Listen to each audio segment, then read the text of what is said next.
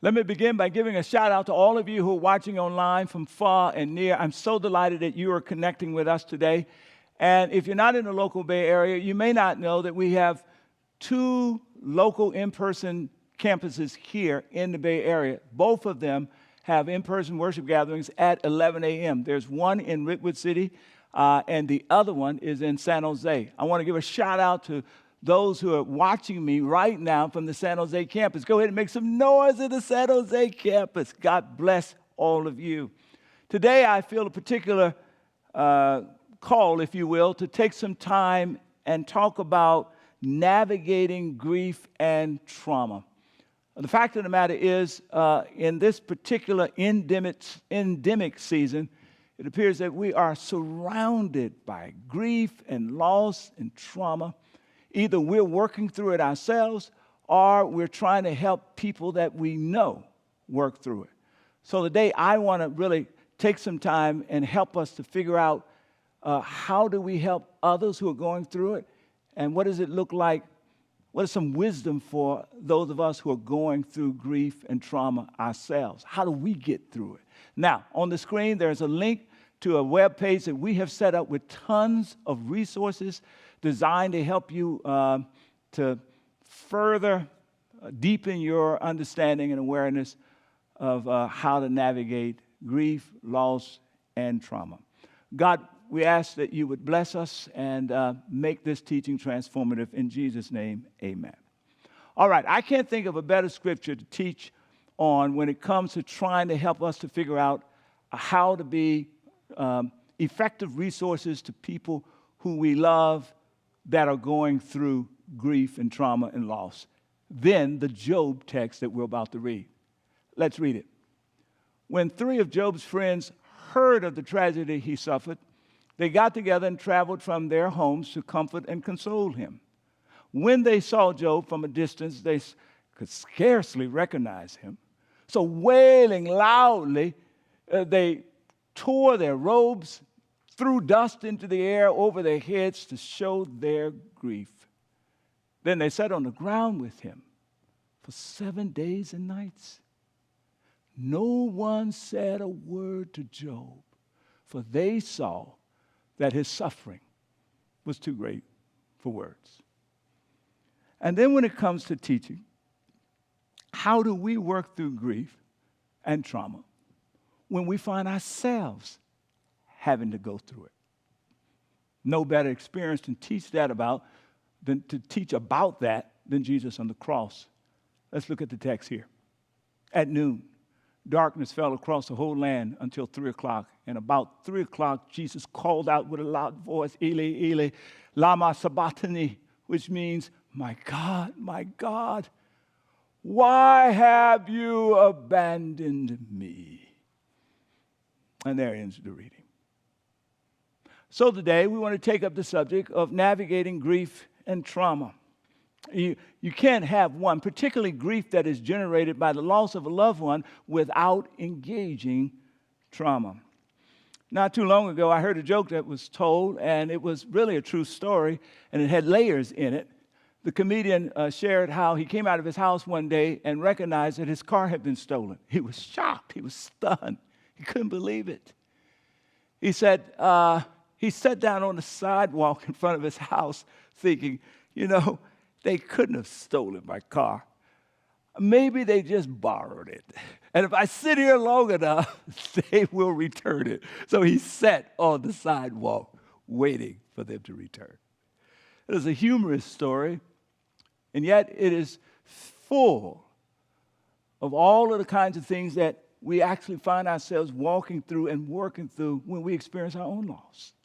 There's shock and there's denial, the inability to accept what has taken place. There's confusion, and the list goes on, and we'll talk more about that a little later.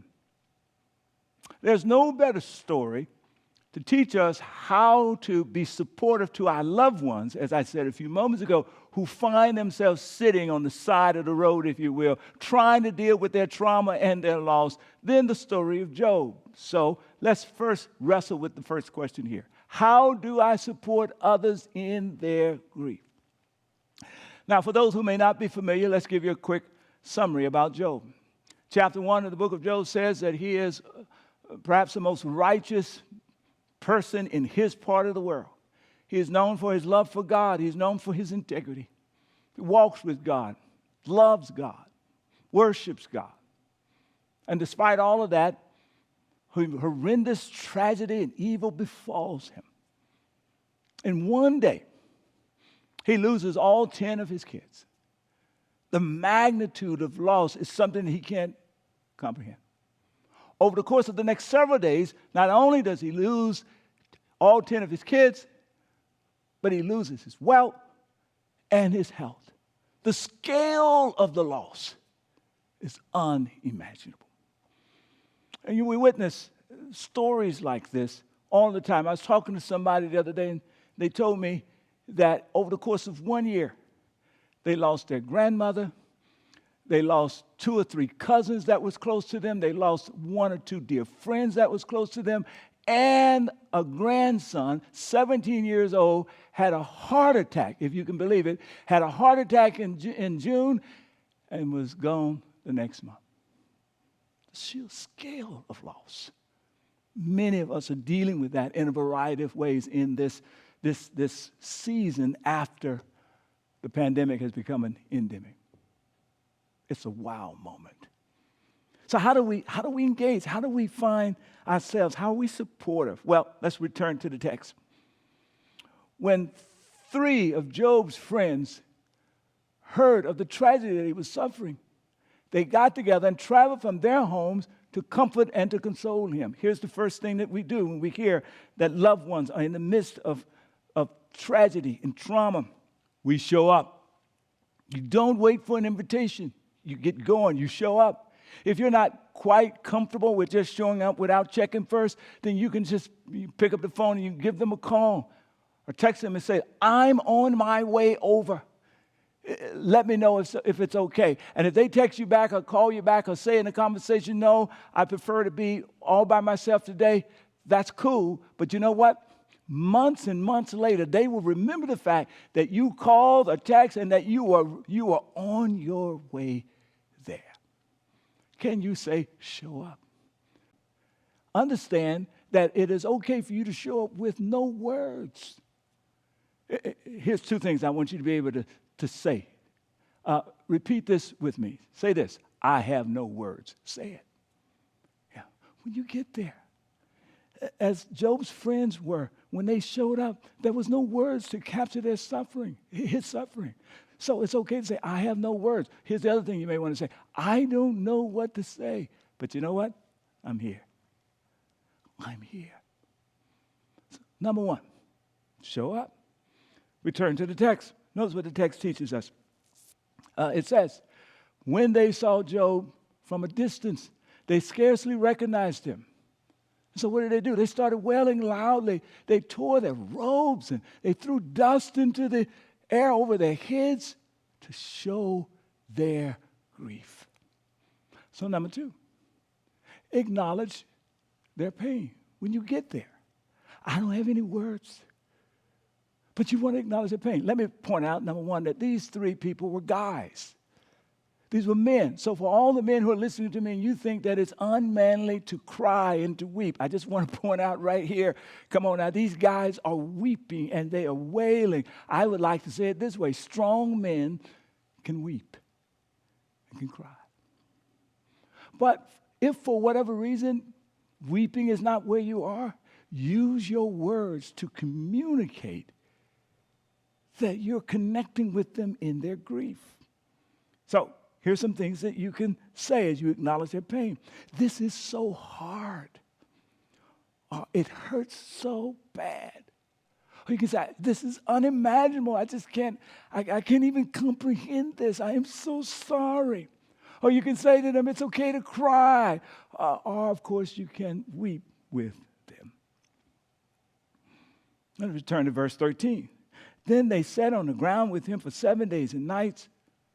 No one said a word to Job, for they saw that his suffering transcended words. So, show up. 2, demonstrate, acknowledge their pain. 3, sit with them in their pain quietly. quietly. Sit with them in their pain quietly. Now, when you read beyond this chapter, there's two things coming into focus. Number one, they sit with Job 7 days, 7 nights without saying a word. They did that. It's wonderful. So if you show up at the house or you show up in the context where your loved one is, I'm just telling you, it's okay just to sit there. The TV may be on, the music may be playing, there may be other people there, chatting back and forth. You just sit there, engage. There may be no one there but you and the loved person, the loved one, and they're weeping and they're crying, and that is cool. Don't try to fill that space by providing explanations for things that you have no explanation for, answering questions that you can't answer. You just sit there quietly. Now, when you read past chapter 3, you'll notice that Job's friends also teach us what not to do. And there are 3 things that I want to just drive home as we hustle to the end of this section about 3 things that we should not do. And the first thing has to do with what we shouldn't say, all right? Can you just repeat after me? Don't say this. Come on. Repeat after me again. Don't say this. Don't say what? Number 1, do not use cliches or platitudes. Like, don't say, they're in a better place. Don't say, everything happens for a reason. Don't say, God does not make mistakes. Listen, I'm not saying that some of those things are not correct. I'm just saying they're not helpful because the person has a huge hole in their heart and they want their loved one there. Those statements are not helpful. And by all means, do not say, don't cry. You just let them cry. Whether it's for 15 minutes or an hour, just provide towel and paper, sit there and let them cry. If it's appropriate, if you have the kind of relationship, you might hug them or hold their hands or just sit with them. Let them cry. And then don't compare losses. If you lost a child and they lost a child, if you lost a spouse, they lost a spouse, don't say, hey, child, I know what you're going through because I lost mine. No. Every loss is different. You can say, I've been down a similar road. You can share your story and talk about how you felt and ask, is that kind of how they felt? But never say, I know how you're feeling. Mm-mm. And lastly, don't avoid the topic. When you see them at work or at a family dinner, whatever the case is, just ask them, how are you doing with your grief? How are you doing with your loss? And by all means, by the same token, don't avoid the person. Cool. Here's the last deal. Initiate help and offer hope. Here's what I mean. If you show up in somebody's context and they're grieving hard, and you see that the dishes need to be washed, wash the dishes. If you hear that the kids need to be picked up, go volunteer. Go pick up the kids and bring them. If you hear that the people grieving need to get to the hospital or need to go to the funeral home, whatever the case, you make yourself available. And then secondly, don't say to them, if you think of anything you want me to do, just call me. No, because they can't think in the midst of their grief. You have to help them to think. So offer some choices. Say, hey, do you want me to send you a DoorDash card so that you can order what you want? Or do you want me to go pick up some Kentucky Fried Chicken? Or, you know what, I'm going to Costco's. Do you want me to bring some paper towels and some napkins and so forth? Or do you want me to bring some steak and some milk and some bread? All right? Give them some choices. And offer hope. They just need to hear you say, you know what, you're going to get through this. And if they're people of faith, or if they're open to it and not upset or angry with God, you can just tell them, I don't know how, but God's going to see you through. God's going to see you through. If they are angry with God, don't feel the need to defend God. God understands that oftentimes our anger and our pain speaks. I'll return to this at the end of the message. Just let them talk. Let them weep. And by all means, if it's appropriate, ask, can you have a word of prayer with them? But if it's not appropriate, don't force it. You don't have to pray with them in order to pray for them. All right? So initiate help and offer hope. I've got one last thing I want to say to those of us who are on the receiving end. So often in the midst of our grief, we think that that's the time to show how strong we are, how independent we are, how responsible we are. So we turn down all of these offers of help. Here, I want you to practice with it. Everybody say this with me. Say, yes, thank you. Let's say it again. Yes, thank you. That's what I want you to practice. If somebody say, can I wash the dishes? Yes, thank you. Can I bring you some food? Go stop by the store and pick up some items? Yes, thank you. Do you want to pick up the kids? And if they're trustworthy and you have confidence in them? Yes, thank you. Do you need somebody to take you over? Yes, thank you. Because you're in a position where you need to be cared for. God has provided folk to do that for you. Yes, thank you. All right, now let's turn the lens. Let's turn the lens. What if you're the one going through? How do I get through loss and grief? That's the question. How do I get through it? How do I get through what I'm going through? If you're working, I know a lot of you listening to me, you're going through loss and grief right now. All the words, this experience of Jesus on the cross speaks to us. At noon, darkness fell across the whole land until 3 o'clock. And at about 3 o'clock, Jesus called out with a loud voice, Eli, Eli, lama sabachthani, which means, my God, why hast thou abandoned me? Darkness. A number of years ago, I talked to a lady by the name of Pam Baker. She's married to Tim Baker, who is the brother of our former minister of worship and music, director of worship and music, Pastor Dan Baker. Some of you will recall that name. And I was teaching a message very similar to this, and I'd heard that she had gone through an incredible loss. She had lost her 23-year-old daughter named Jamie, and I wanted to talk to her about her story. When I called her, she said to me that I'm always blessed to share my Jamie story. It strikes me that all of us have a Jamie story, someone we love that we have lost. And she went on to share that on September 14, 1986, they welcomed their second baby into the world. Her name was Jamie. Not long afterwards, they will find out that Jamie had cystic fibrosis, a disease that would in fact attack her lungs and her digestive system and would lead to her death at 23 years old. Jamie was this remarkable, beautiful, precocious young girl who, if she was trying to get your attention, you was ignoring her, she would crawl up in your face and say, no, I'm not going to let you miss all this love I got for you. At 5 years old, she accepted Jesus as her own Lord and Savior. But by the time she became a teenager, she had kind of walked away from God. She was dealing with her disease and the implications of her life. She was angry. And that makes sense in her context. But on one occasion, she went to a youth event that was on the beach with one of her friends, and when the young people started to go around in a circle and testify about their experience with God, she got up and left. She said, I don't want to hear this.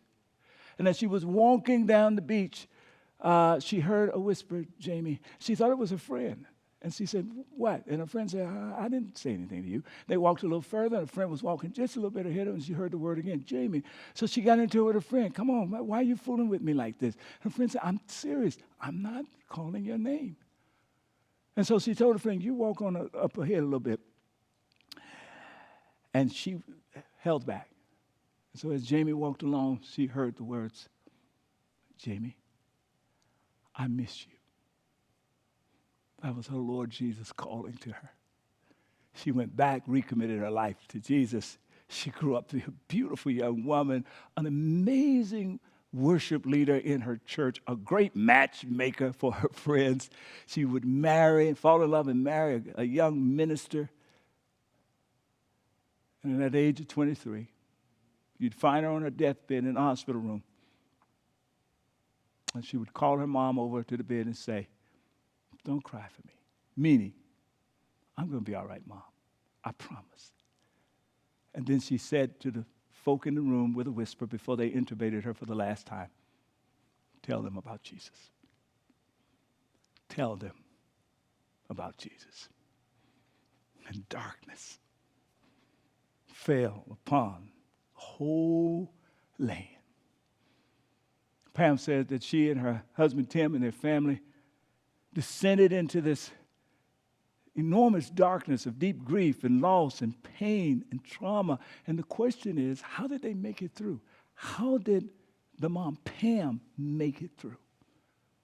Point number one, we have to realize that faith is an indispensable resource, and it was an indispensable resource for Pam and her family.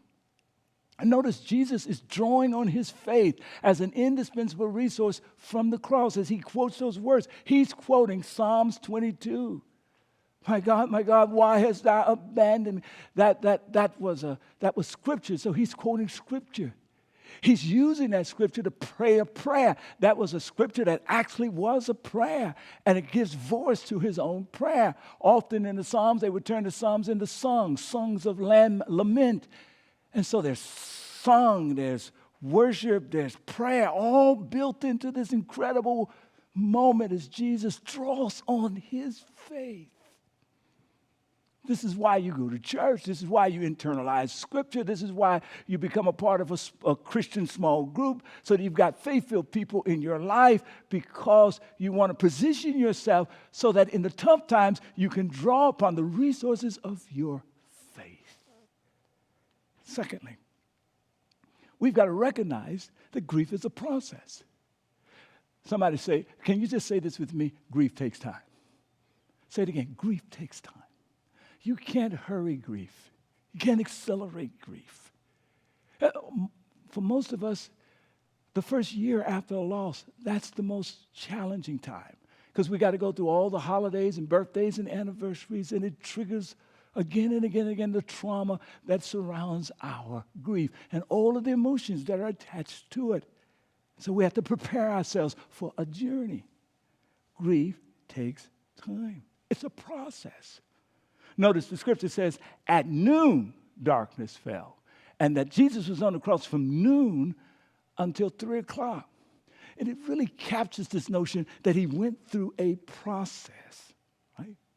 He speaks 7 words between noon and 3 o'clock. A process, interestingly enough.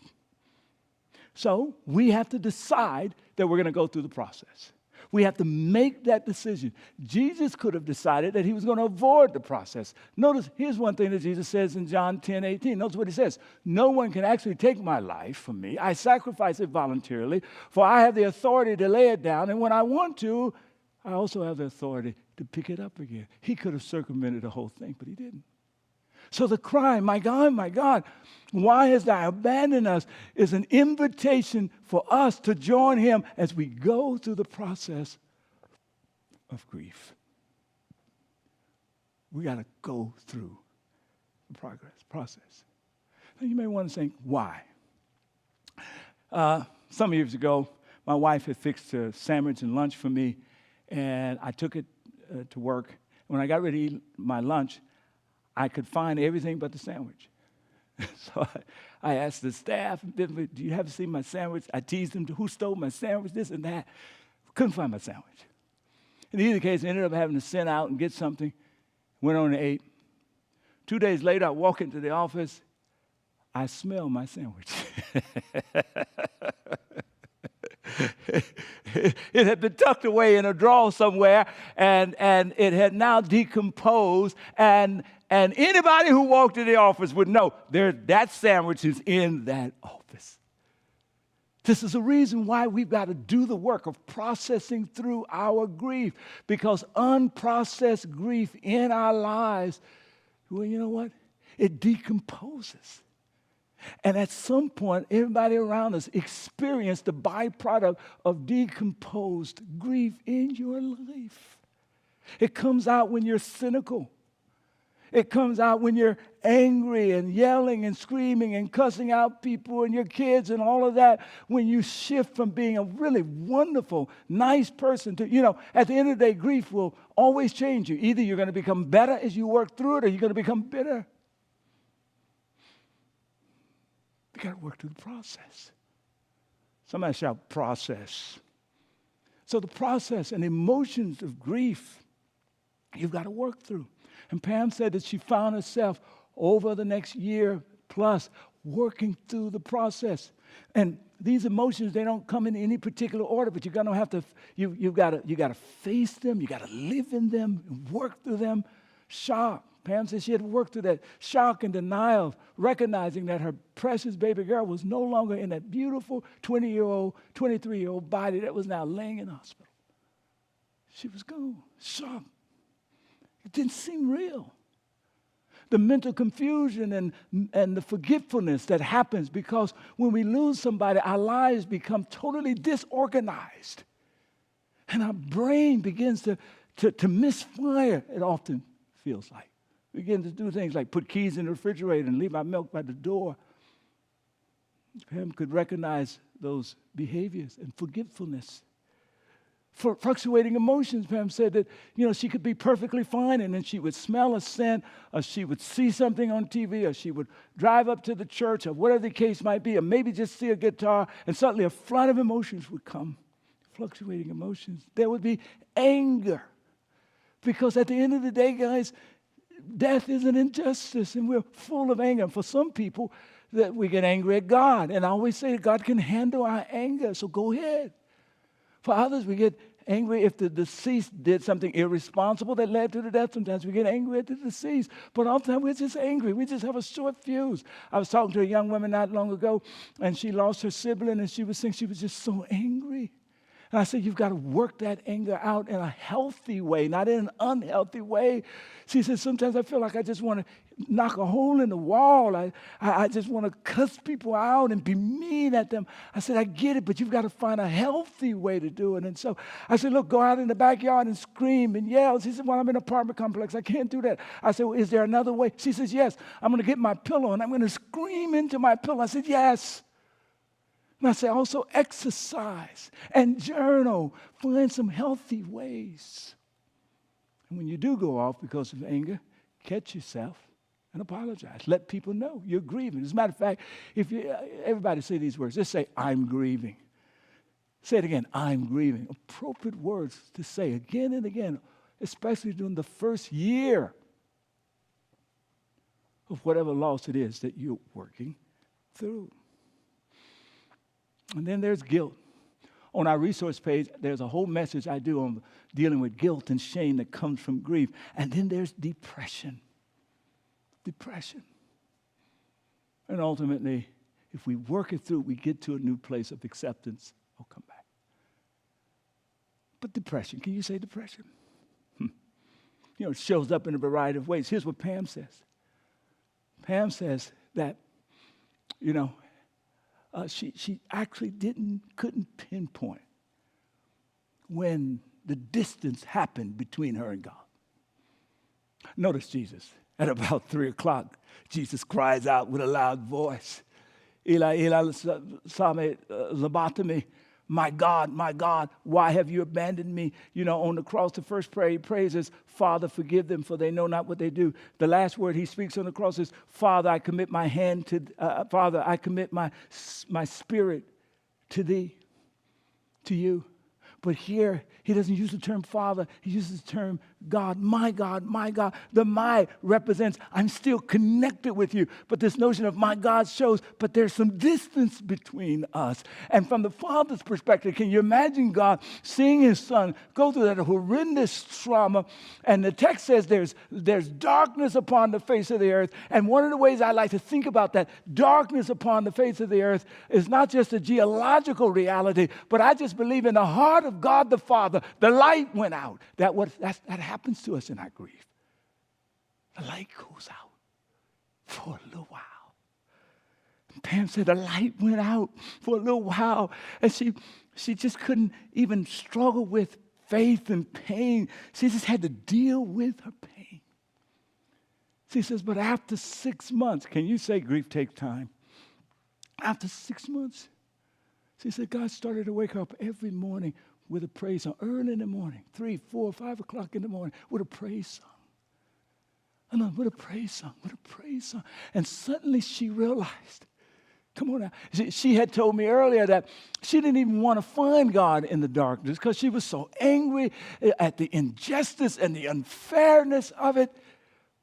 But when he started to wake her up, kind of just like he did with Jamie, when he called Jamie by name and said, I missed you. When God started to wake her up with the praise song, she realized she was beginning to heal. And she realized that the God that she had faith in, even in those moments when she wasn't sure that she could even have faith, that God held her. He was with her.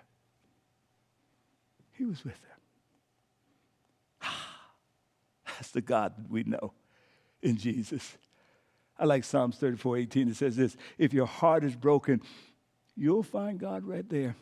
If you've kicked in the gut, he'll help you catch your breath. Wow. So number 4, finally, we have to find the faith to face the darkness.